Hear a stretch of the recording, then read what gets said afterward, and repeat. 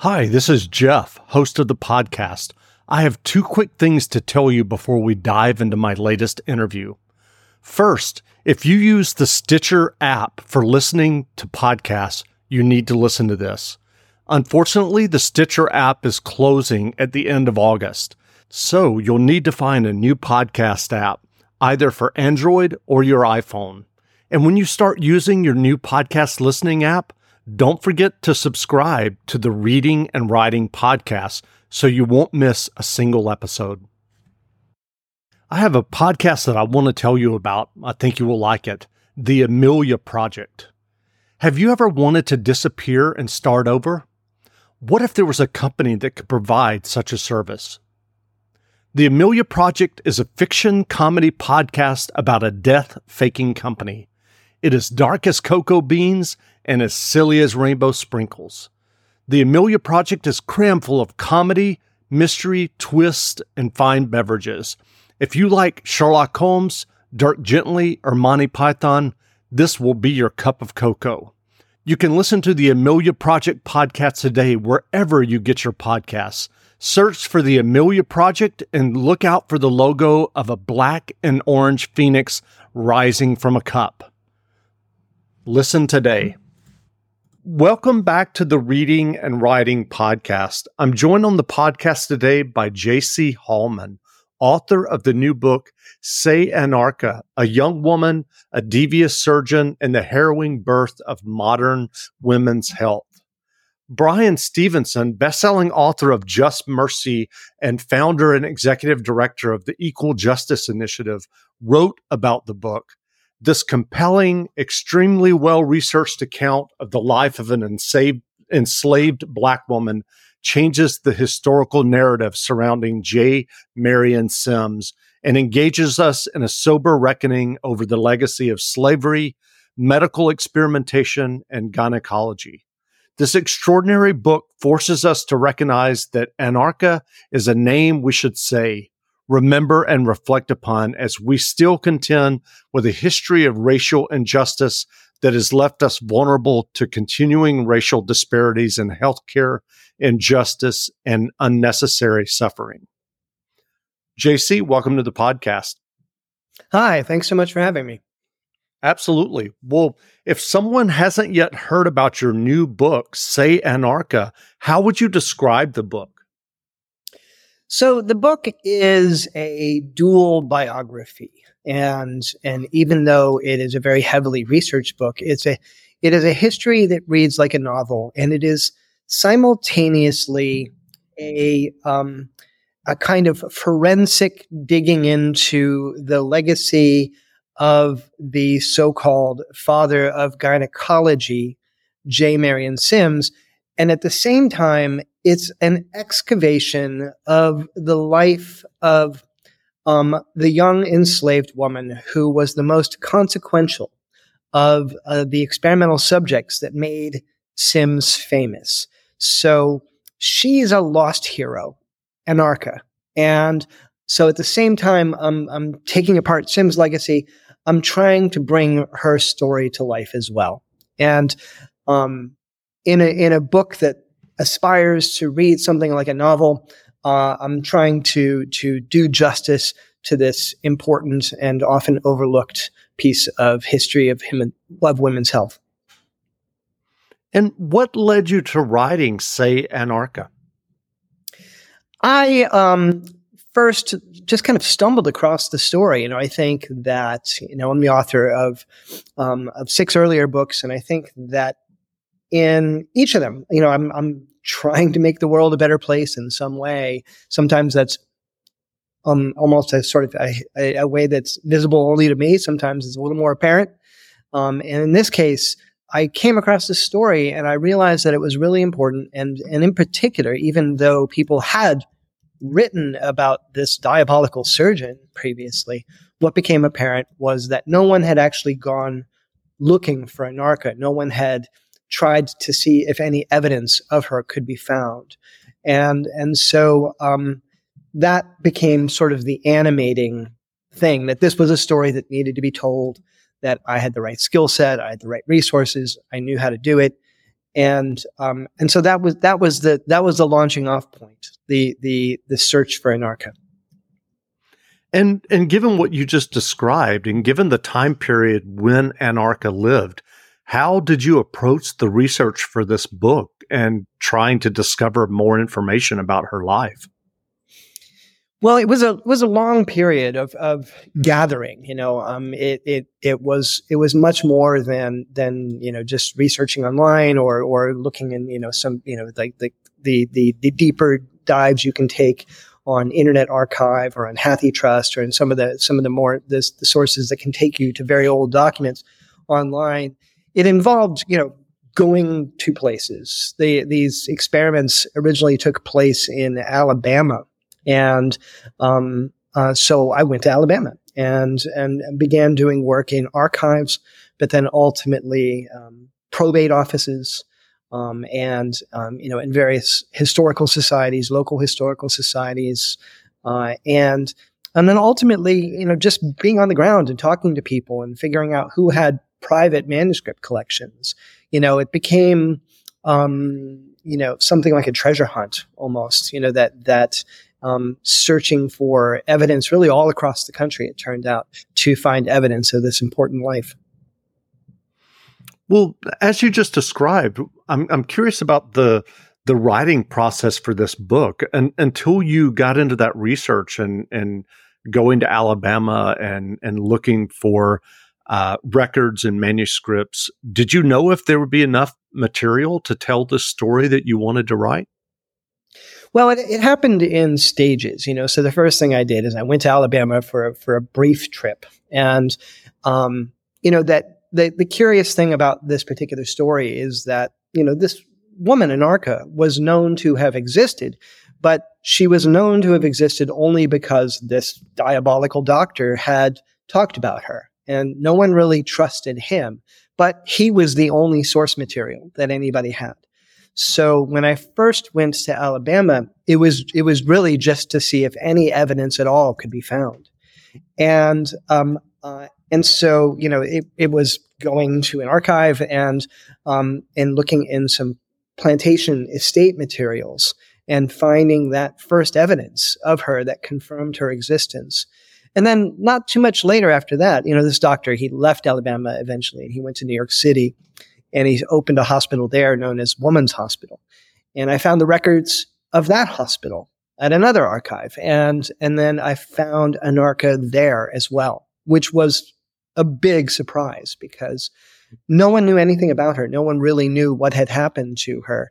And here I stumbled across something that suggested that she'd left Alabama, that she had actually been in New York, and that Sims had experimented on her not only in this initial group of experiments that lasted from 1846 to 49, but 8 years later, again in 1857. And so in terms of my process, that was what I had. That was when I knew I was on a story. But you're right. It took more than that. And eventually, I had to go back to Alabama. And this is a couple of years later when I'm researching other aspects of the story and making myself familiar with a lot of the secondary materials. But I go back to Alabama to gather more information, to do a much more in-depth search. So that initial trip, that initial discovery was just to say, well, could she be found? And then the subsequent work, which was a months-long process of searching and gathering, that was the work of actually discovering the materials upon which the book would then be based. Well, given what you just described, probate records, these historical hospital records that are decades old, if not, much, much older, do you know, are there any organizations that are trying to get some of those records digitized and available? It's a very controversial history, and some of the stuff is available online, but some of it, that there are people out there who are still champions of this diabolical doctor. And sometimes there are efforts to hide those materials or to make them not available. And so, it was sometimes a battle just to get to them at all.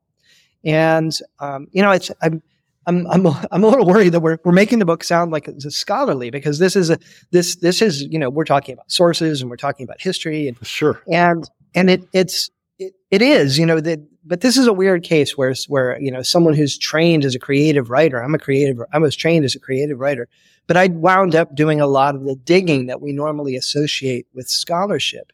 But it struck me from the very beginning that this was a story that needed to be told in scenes and in characters. It all needed to feel lived in a way.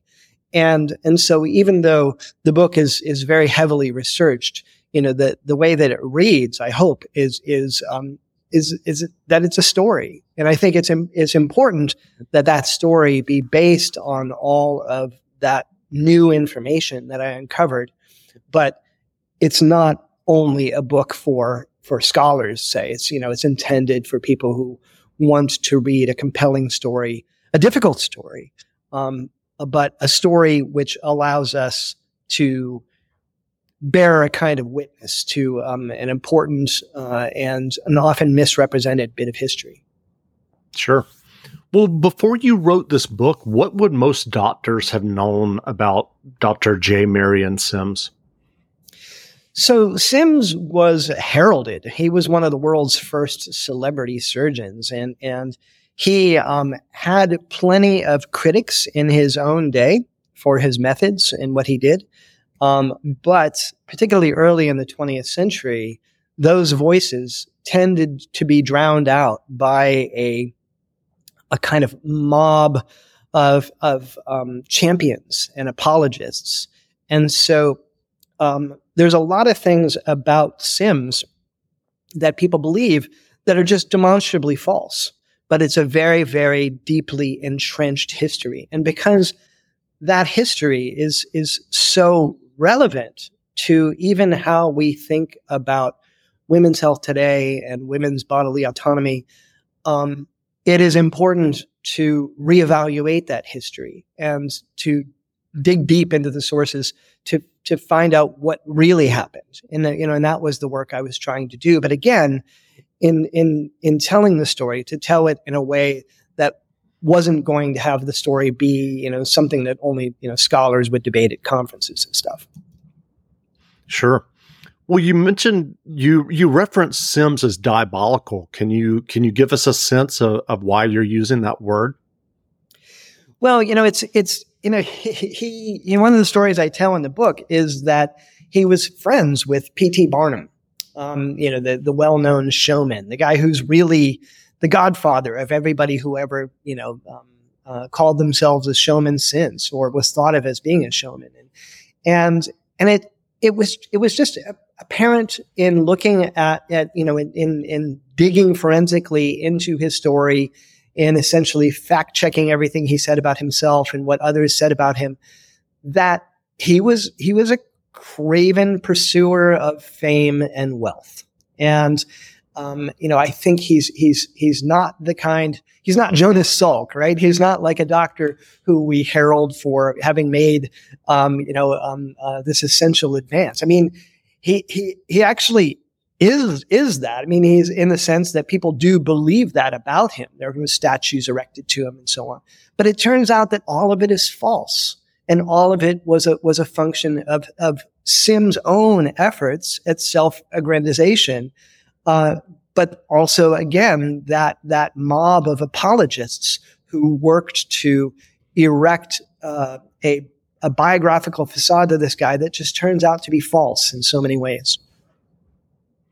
Well, in researching this interview, I ran across several articles that attributed vaccine hesitancy among African Americans to Sims' legacy. Can you explain that a little bit more? Sure. Yeah. I mean, I think that African Americans have long had a well-founded concern that doctors in the medical community are not going to have their best interests at heart. And, there's the longstanding belief that Black women don't feel pain. There's the many times that African Americans have been subjected to medical experimentation without their consent.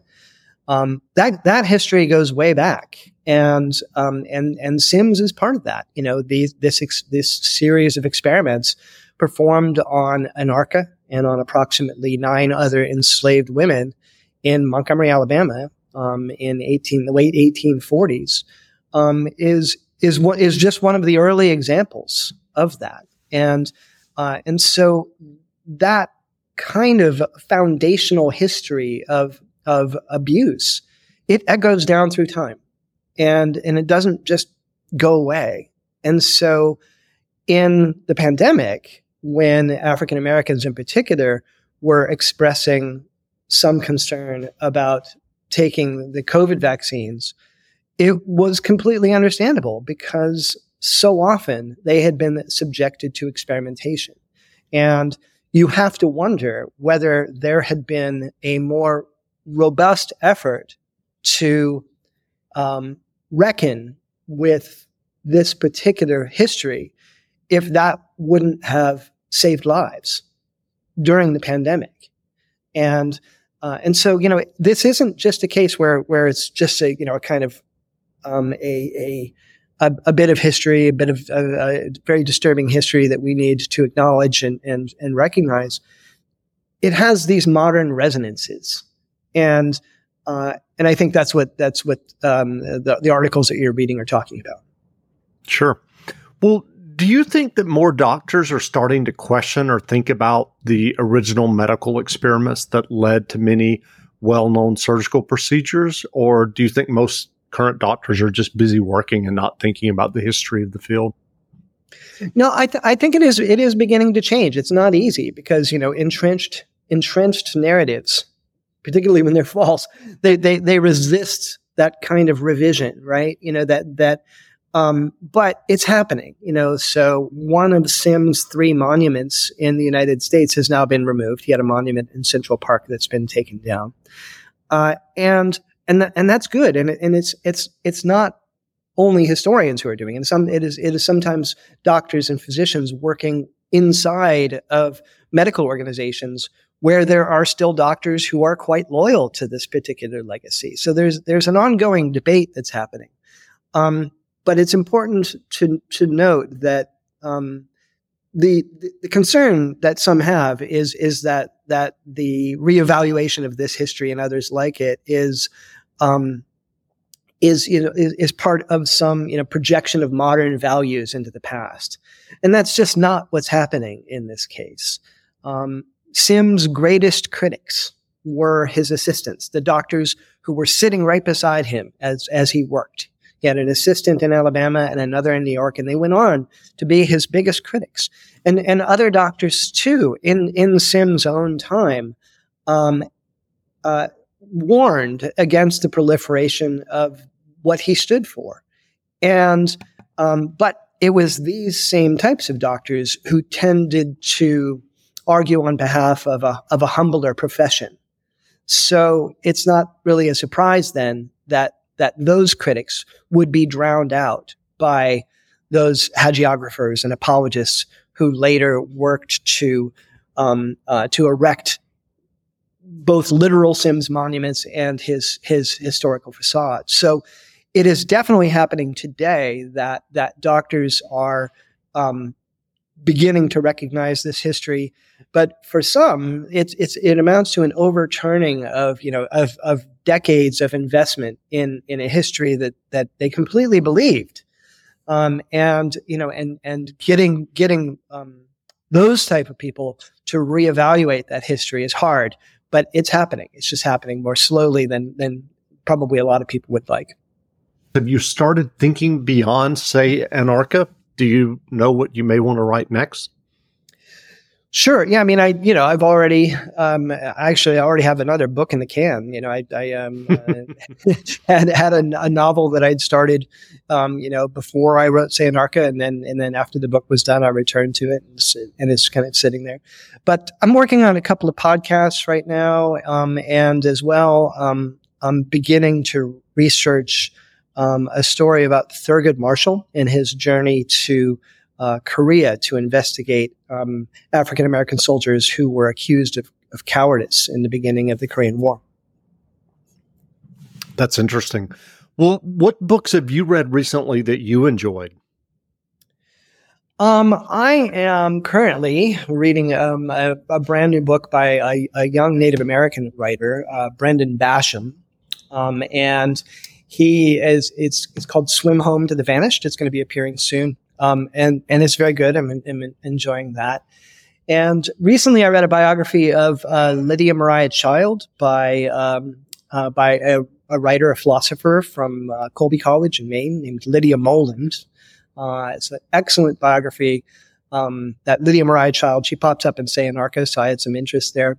But that the life of Lydia Mariah Child is another really important history. She was an abolitionist. And so that's a couple of books that have come across my desk recently that I've enjoyed. Well, where can people find you online if they want to learn more about you and your books and your latest book, Sayonarka? Sure. So, they can just search for me, JC Hallman, at jchallman.com. And as well, I created a resource, a couple of resources. There's a YouTube channel, and there's a kind of an online archive for the sources of Sayonarka, which you can find if you just search for Anarcha Archive. That was important, I thought. When it comes to sort of overturning these entrenched narratives, it's really important not only that you write the book, but that you also give people the ability to scrutinize what it is you've done. So I've tried to put all of the sources of the book online so that people can engage with it, and they can find that at anarchaarchive.com. Again, we've been speaking to J.C. Hallman, author of the new book, Sayonarka, A Young Woman, a Devious Surgeon, and the Harrowing Birth of Modern Women's Health. The book is available now, so go buy a copy. And J.C., thanks for doing this interview. Sure. Thanks much. Absolutely. In later census records of Alabama, a few Anikas and Anakis were described as keeps house, or de-serve, or wife. And surely this would have included cooking.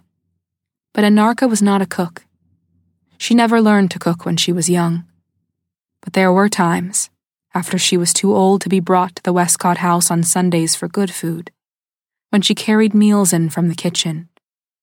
A freestanding building erected a short way off from the house to prevent the spread of fires.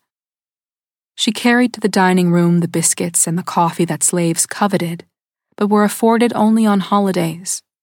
One morning, knowing that no one had counted or could count the huge stack of waffles that she was bringing to the table, Anarcha stole one, a single waffle, crisp and delicate and melting inside her mouth, as luscious as a fulfilled promise. It was at this moment, when she compared the waffle to the goobers, and the whippoorwill peas, and the crackling bread, and the parched corn and okra seed coffee that she now ate and drank daily, to the raccoon and the opossum, on which the slaves would feast in the quarters, if the missus gave the men a pass to hunt after sundown.